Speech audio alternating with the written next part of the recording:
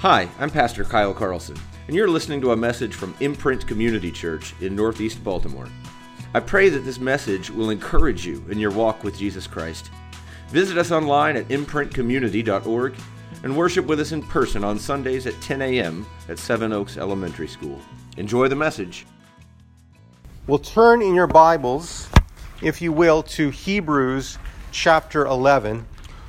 We are going to be looking at verse 3 of Hebrews chapter 11. So we don't normally preach this way at Imprint. Kyle usually picks much longer sections, which is generally wise. But I am picking just one verse today. While Kyle is on sabbatical, we are looking at selected passages in Hebrews chapter 11. And last week we looked at verses 1 to 2. This week we are going to look at verse 3. Next week, something maybe different, and we're going to look at 4, 5, 6, and then verse 7 through June. So, Hebrews chapter 11, verses 1 through 7 in the month of June. Verse 3 today. By faith, we understand that the universe was created by the Word of God, so that what is seen is not made out of things that are invisible. Let me read that again, because if we weren't paying attention, we will have missed it. By faith, and I'll make a few comments as we go. Faith, remember we saw last week, was the assurance of things hoped for, the conviction of things not seen. And as I explained, what I think that means is that faith brings these unseen realities, the promises of God, the character of God, it brings them into our world so we can act upon those things as real, because they are real. That's what faith does. It's talking about what faith is kind of experientially. It brings the promises of God into our world so we see those as solid realities that we act on. Okay, that was last week's sermon. So by faith, we understand that the universe, and that means the whole space-time continuum, the world, the universe, was created by the Word of God.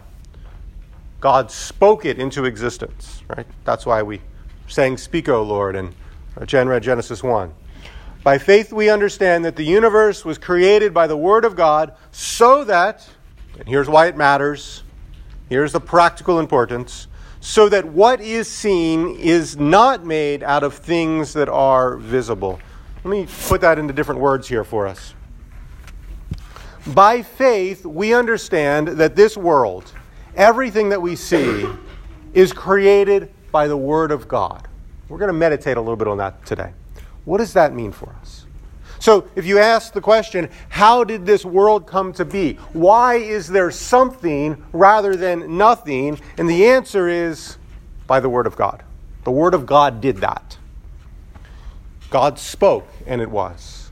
And we know this by faith. We know this because God has revealed it to us.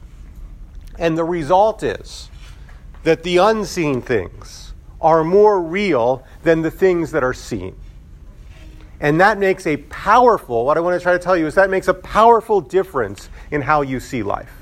If the unseen things are more real and are more important than the seen things, it makes a powerful difference in terms of how you see life. Now, I think it's helpful at the outset because we live and work in a world that's, not where Jesus is not out and out ruling and reigning, right? We live in a world where unbelief has predominance. I think it's helpful because of that to acknowledge that the world really kind of disagrees with this assumption, right? Well, let me just bring in a couple of witnesses here. Here is Richard Dawkins. This is what he says. This is not true, by the way. Don't kind of like tune out, come in and be like, oh yeah, the passage today was from Richard Dawkins. No, that's not the case, right? Kyle's going to come back next week. Right? I'll lose my job here. So here's what Dawkins says, which is wrong. We'll qualify this. In my view, Dawkins says, not only is science against religion, but religion is against science.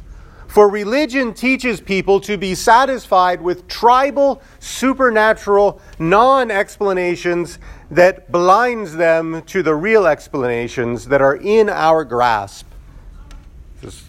This is wrong. This is what he's saying. This is what religion does. It teaches them to accept authority revelation and faith instead of always insisting on evidence. Dawkins is saying there, any approach to understanding the world that takes its starting point, the things we know by faith, the unseen things, instead of the seen things, is destructive. It deludes people into a true understanding of reality. Faith obscures the objective truth. Dawkins is saying the exact opposite of what Hebrews is saying, isn't it?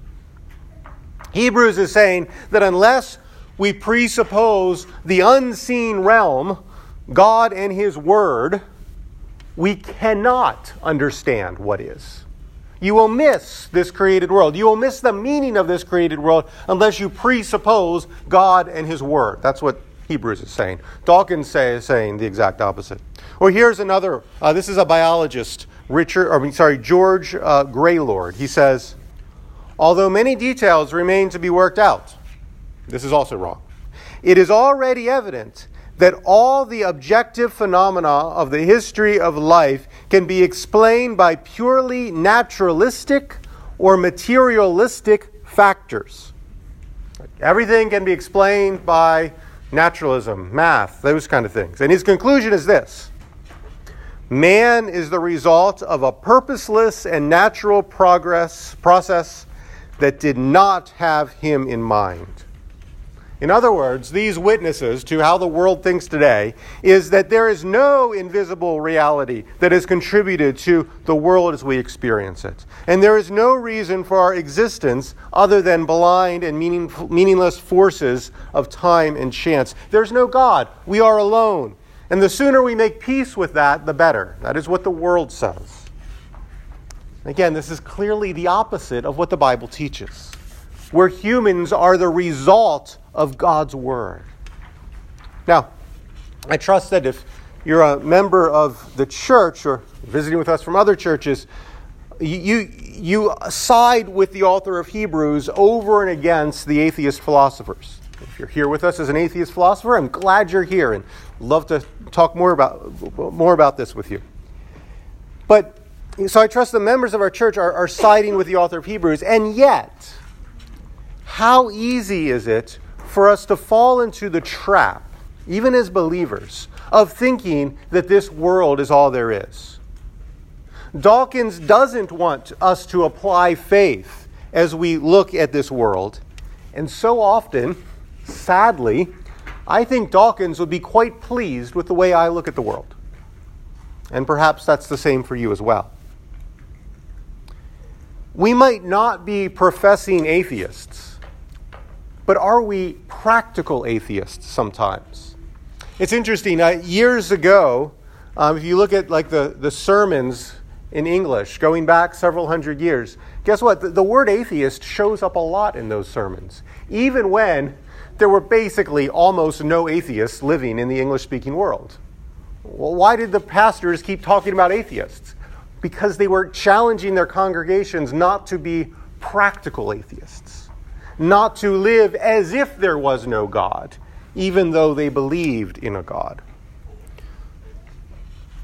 So, Hebrews chapter 11, verse 3 is important for us because it confirms our faith that God is the Creator, and also because it challenges us to live this truth out consistently in our lives. So that's the challenge for us. When we believe this, question, are we living that out consistently? And I want to give us three truths that this passage tells us that we need to live out consistently by faith. The first truth is that the world and everything in it was made by God. So truth number one that we need to live out by faith is that the world and everything in it is made by God. Now, I think we need to realize at the outset here that in one sense, this is not something that we need faith to know. Don't we all know this? One of my kids asked me what the sermon was on today, and I said it's on the fact that God created the world. And the 6-year-old replied, well, Daddy, everybody knows that. That's silly to preach on that. Everybody knows that. And I think she was onto something there. Because that's exactly what the Bible teaches. Everybody does know that God created the world, right? Romans 1 tells us, since the creation of the world, God's invisible attributes, eternal power, and divine nature have been clearly seen through the things that are made, so that we are without excuse. So the creation of the world witnesses that God is the creator. And it does so in such a way that we are without excuse for acknowledging it. Now, one way that I think we can get at this is, if I am talking with somebody who professes to be an atheist, sometimes I've said to them after they say, if I ask them, oh, where do you go to church? Like, well, I'm an atheist. And I'll say, oh, I'm sorry, God doesn't believe in atheists. And that befuddles them a little bit, because what are they going to respond? Oh, yes, he does? And kind of would refute their point, right? But here's what I'm getting at. The atheist worldview, not only does it not please God, it's just impossible. Because all people really do know God. It turns out that they suppress that knowledge. They know it, but they suppress it. I saw there's a great illustration for this that C.S. Lewis does in his book, The Horse and His Boy. Have anybody read The Horse and His Boy here? Yes, good. There's a part there where Aslan, the Christ figure, is singing the world into creation. But then there's the evil uncle, the bad guy in the story. And he just doesn't want there to be a lion that can sing the world into creation. So he pretends that the lion is really just roaring. Like it's just a growl that he's doing. And in the end, all the evil uncle can hear is the roar, and he can't hear the beautiful singing. It's an illustration of the fact that unbelievers take the word of God and the knowledge of God that they know, and they pretend that that's not true, and after a while, they start to actually believe their own lie. That's what it means they suppress the truth in unrighteousness. So the question then that we need to answer if we're going to understand this text is, if everybody knows God by virtue of being in this world, why is this something, that God created the world, something that we know by faith, as the author of Hebrews says here? And that perplexed me for a little while when I looked at this passage until I think the answer is that the key word here to understand this is that word understand. If you notice there in verse 3, by faith we understand that the world was created by the word of God.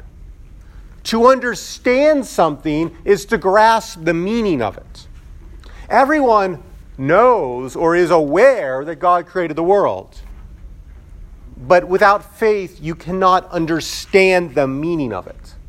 In fact, in Solomon, in the book of Ecclesiastes, says that God has put eternity in the hearts of all people, which is to say that everyone knows there's something more than just this temporal world, right?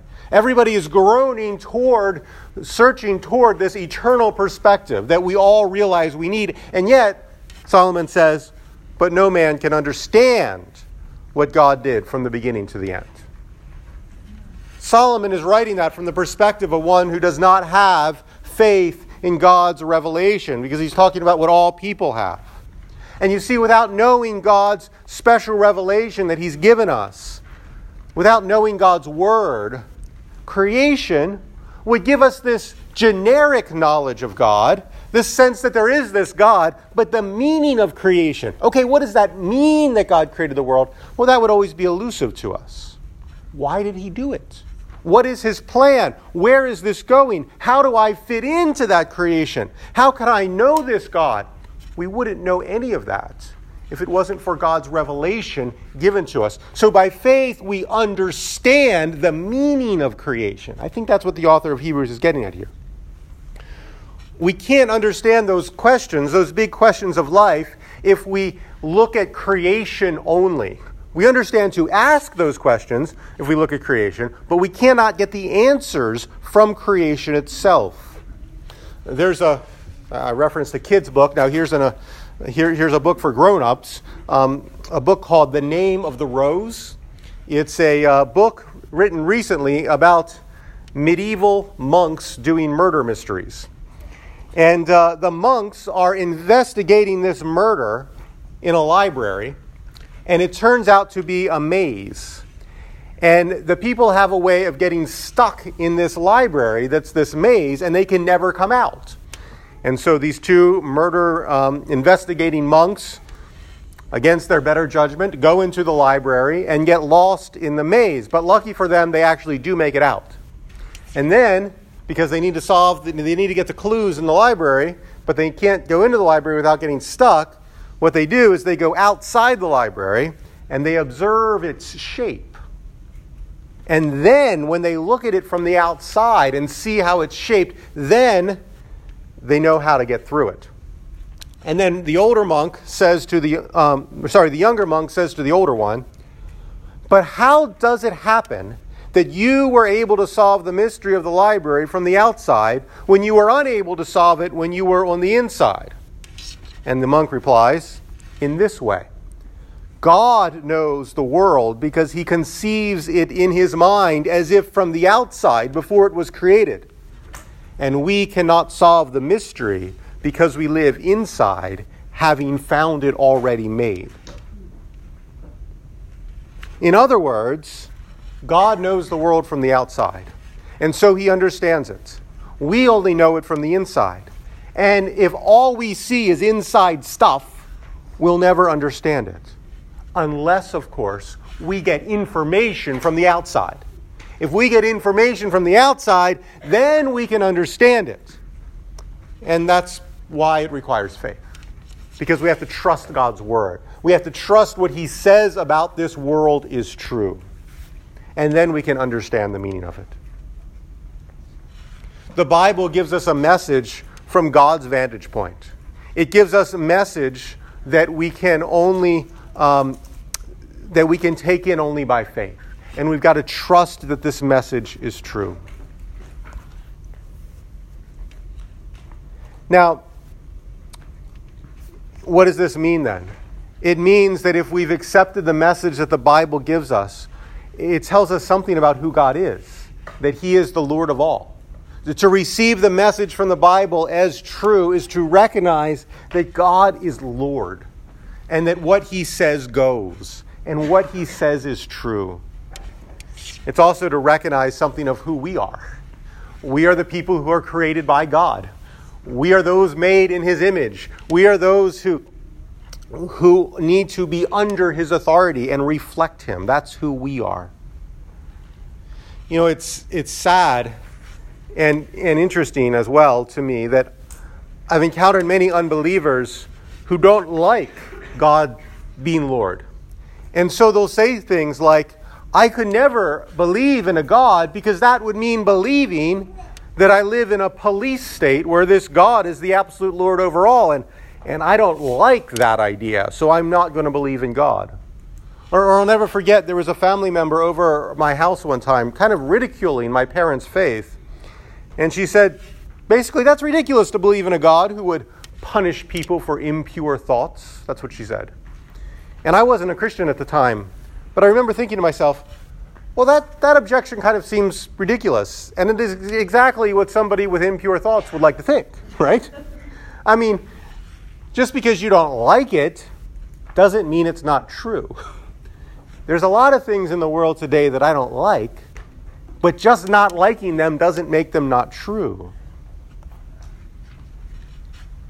When I'm talking to atheists, one of the strategies that I usually use is to try to show them that their sophisticated objections to God reduce down, kind of when you boil them down, they're basically just, "I don't like it."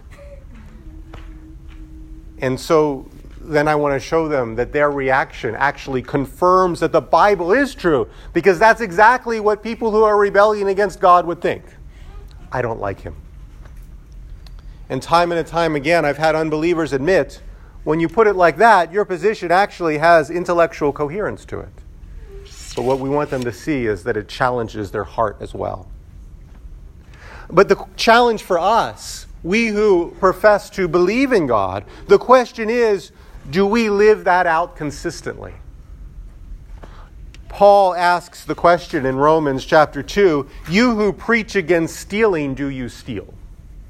And I think likewise we could ask ourselves, you who want to confront atheists, are you an atheist in your thinking? You who acknowledge that God is the creator of life, do you still fear death? Think about that. You who reject evolutionary naturalism and the idea that everything is random chance, do you live like there is a God who works all things out for the good? Or do you fret and worry all the time? You who believe that we do not come from monkeys, you who respect, do you respect and honor all people made in the image of God? The young and the old, those with great IQ and those with physical and mental disabilities. Do you fight against racism and sexism and anything that would put one group above another group? Do you intentionally form relationships with people who are different from you, trusting that because they are in God's image too, that you can relate to them? You who believe that there is an absolute moral standard and that moral relativism is wrong, do you still lie when it's convenient? Do you fudge a little on your hours in the workplace?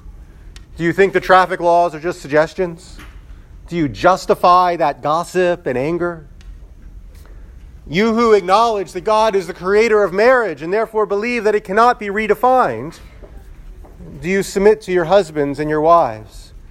Do you keep sex in the realm of marriage only, and do you shun pornography in all forms? You who acknowledge that God is the creator, do you give thanks for what he's made? Do you cultivate thankful contentment in whatever God has given you, knowing that because he is Lord, what he has given you is good? Do you thank God for your food with sincerity? Do you rejoice in what he's made? You who believe that Jesus rules over all, do you love his church? Do you give yourselves to loving those within the church in a way that reflects the way he gave himself for loving the church? Friends, God is the creator. And let us show this by faith and see the implications of this truth worked out in all areas of our lives. Okay, so the first point we needed to realize by faith is that God is the creator of the world. And that was the longest point, by the way. The second ones are shorter. The second one is that God created by his word. God created by his word. Not only did God create, but it makes a difference that it was by his word that he created. That is a different scenario than if he just created. God created by his word. The passage that Jen read made that clear, right? God said, let there be light, and there was light. When I'm teaching this to children's church where I was a pastor, I used to say, okay, let's illustrate this, okay? Do you think anybody else can do this? You want to try saying, let there be light, and see if there's light? And none of the kids were able to make it work, right? Our words do not have the efficacy that God's word has, right? Over and over again, God speaks, and it is. There's no mediating agency. There's no pre-existent material. He just speaks, and boom, the thing that he spoke just is. It comes to be. That's amazing. We say that God's word, therefore, is effectual. And effectual means that it creates the reality of which it speaks and needs nothing else. God depends upon nothing else other than his word to bring about the reality of which he speaks. It's like what Isaiah said when he said, the word, God says through Isaiah, the word that goes forth from my mouth will not return void, but will accomplish what I desire and achieve the purpose for which I send it. God does not need anything else. He is independent and in need of nothing. And he creates by his word, and everything that he creates is dependent upon him, utterly and completely. So, a number of you are teachers here, and we're almost done school, and so I thought it'd be a great time to give you a homework assignment, right? Because everybody just loves homework assignments over summer. Yes, right. Here's your homework assignment. Spend time meditating on the fact that God created out of nothing by his word. Just spend some time thinking about that and meditating on that reality. One of your first challenges is going to meditate on the fact that there's nothing. Like if God creates out of nothing, can you imagine nothing? One Christian philosopher, Francis Schaeffer, used to try to get people to imagine nothing by writing nothing on the board and then crossing it out. Say, not even that. And he would call it nothing, which is just to say, when we usually imagine nothing, we imagine, this great empty space. But there is no space, right? God had to create the space for there to be nothing in first. Nothing. There is nothing but God. No space-time continuum at all. Can you imagine that? And then God speaks, and it all comes into existence. Spend time just meditating on that. I guarantee it is going to make God seem bigger, and you feel smaller. And then when you realize He speaks you into existence as His image, it'll make you feel, small and important at the same time, in a way that is very good for your soul. And as you meditate on God speaking everything into existence by His Word, I think you will also appreciate Jesus more. Why do I say that? Because if you turn back to Hebrews chapter 1, which you don't have to do, but you can if you want. Hebrews chapter 1, in the very beginning, it says, I think it's verse 2, verse 1, verse 2. Long ago, at many times and in many ways, God spoke to our fathers by the prophets. But, it says, He has spoken to us by His Son. The same God who spoke the universe into existence by His Word has now spoken to us by His Son. And guess what He's doing as He's speaking to us by the Son? First, realize that speech by the Son is the gospel. When it talks about God speaking in His Son, He's talking about the gospel that Christ came to earth, lived a perfect life, died on the cross, and rose again, that all who believe in Him will have their sins forgiven and new life. That's the speech of the Son and all the implications that are worked out in the epistles. That's the speech of the Son. Just as God spoke and the world became, so also the speech of the Son creates spiritual life in us. The speaking of the Son, the gospel going forth, creates spiritual life in God's people. And you see, the more we meditate on the power of God to speak and just bring forth creation out of nothing, the more we realize the power of God speaking through His Son to bring our spiritual life into existence out of spiritual death. Because we were all, the Bible says, hating God, rebels in God's world, wanting nothing to do with Him. Even if you became a Christian as a little child, there is still a heart in you that wanted to rebel against God before that. And so what saved you was God's Word that you heard, and then God using His Word to create spiritual life in you. The more you meditate on God having the power to create out of nothing, the more you will appreciate Jesus and the life that He has created in you. And that leads us to our last point to consider by faith. Number 3, the things that are not seen have more weight and importance than the things that are seen. The things that are not seen have more weight and importance than the things that are seen. And this is really the takeaway for us. This is the conclusion that we need to feel and live out. If God, who we cannot see, created all that we can see, then the realities that we cannot see have more weight and importance than the realities that we can see. And this reminds me of a response that one Christian philosopher had to an atheist. The atheist was making the point that there is no room in his philosophical framework for the existence of God. And the Christian replied something to the effect of, well, there is more in the world than can be dreamed up by your philosophers. If God is the creator, then by definition, an unseen realm is more significant and more important, and in a sense even more real than the realm that we can see. And think about it, at the end of the book of Revelation, it says that the world will be sort of like rolled up like a scroll, and we'll see something of this invisible reality that is blind to us now. Now think about this. At first glance, we'll close with this thought to consider. Why is Hebrews chapter 11, verse 3? Why is verse 3 in this list of the great acts of faith? I mean, think about verse 3 in connection to, last week we read all of Hebrews 11. Every single verse there, every single instance and story it told us. And that's a great list, right? I mean, it talks of things like Moses leading the people out of Egypt, or Abraham who left his home to go to a place he did not know, or Noah building an ark to save the human race. So it's just imagine this scenario. Imagine you're in heaven talking to these people, and they're talking about what they did by faith. And you say, well, by faith I believe that God created the world. I mean, that's going to sound really impressive, isn't it?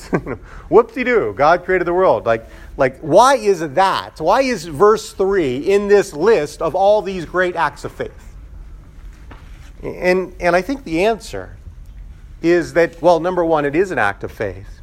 It's an important act of faith, and it's the starting point for so much else. So we've just observed the 75th anniversary of D-Day, right? I mean, amazing heroism, isn't it? Wow. After D-Day, though, as important as that act was, the war was not yet over, right? But the difference was, after D-Day, there was now a platform in that enemy territory that they had taken back, and through that platform, through that beachhead, they were able to transport all the resources they would need to for everything else, right? They had a way in. That was a decisive turning point. Well, believing that God created the world by faith is sort of like D-Day.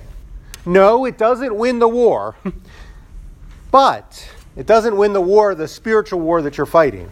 But it does establish a beachhead, a base of operations through which everything else can flow.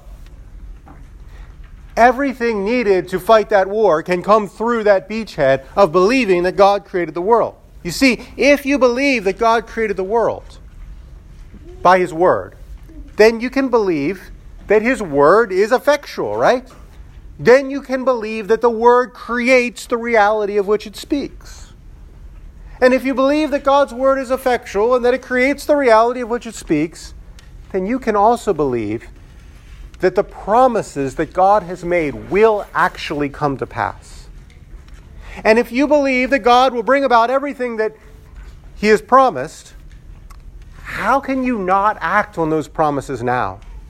How can those promises not then become part of the evidence that you consider for how you think and feel? How can you believe that God created the universe, the whole space-time continuum, and doubt that God's promises that He has made in His world will actually come to pass? Well, maybe some of you this week will walk into a workplace or your school or your family, and you'll be walking into an environment that is just saturated with unbelief. God is to them a bad joke. And the fact that you would put your hope in the bodily return of Jesus is to them just absolutely ridiculous. If that's you, if that's kind of where you're going into, the world in which you're going to go into, remember creation.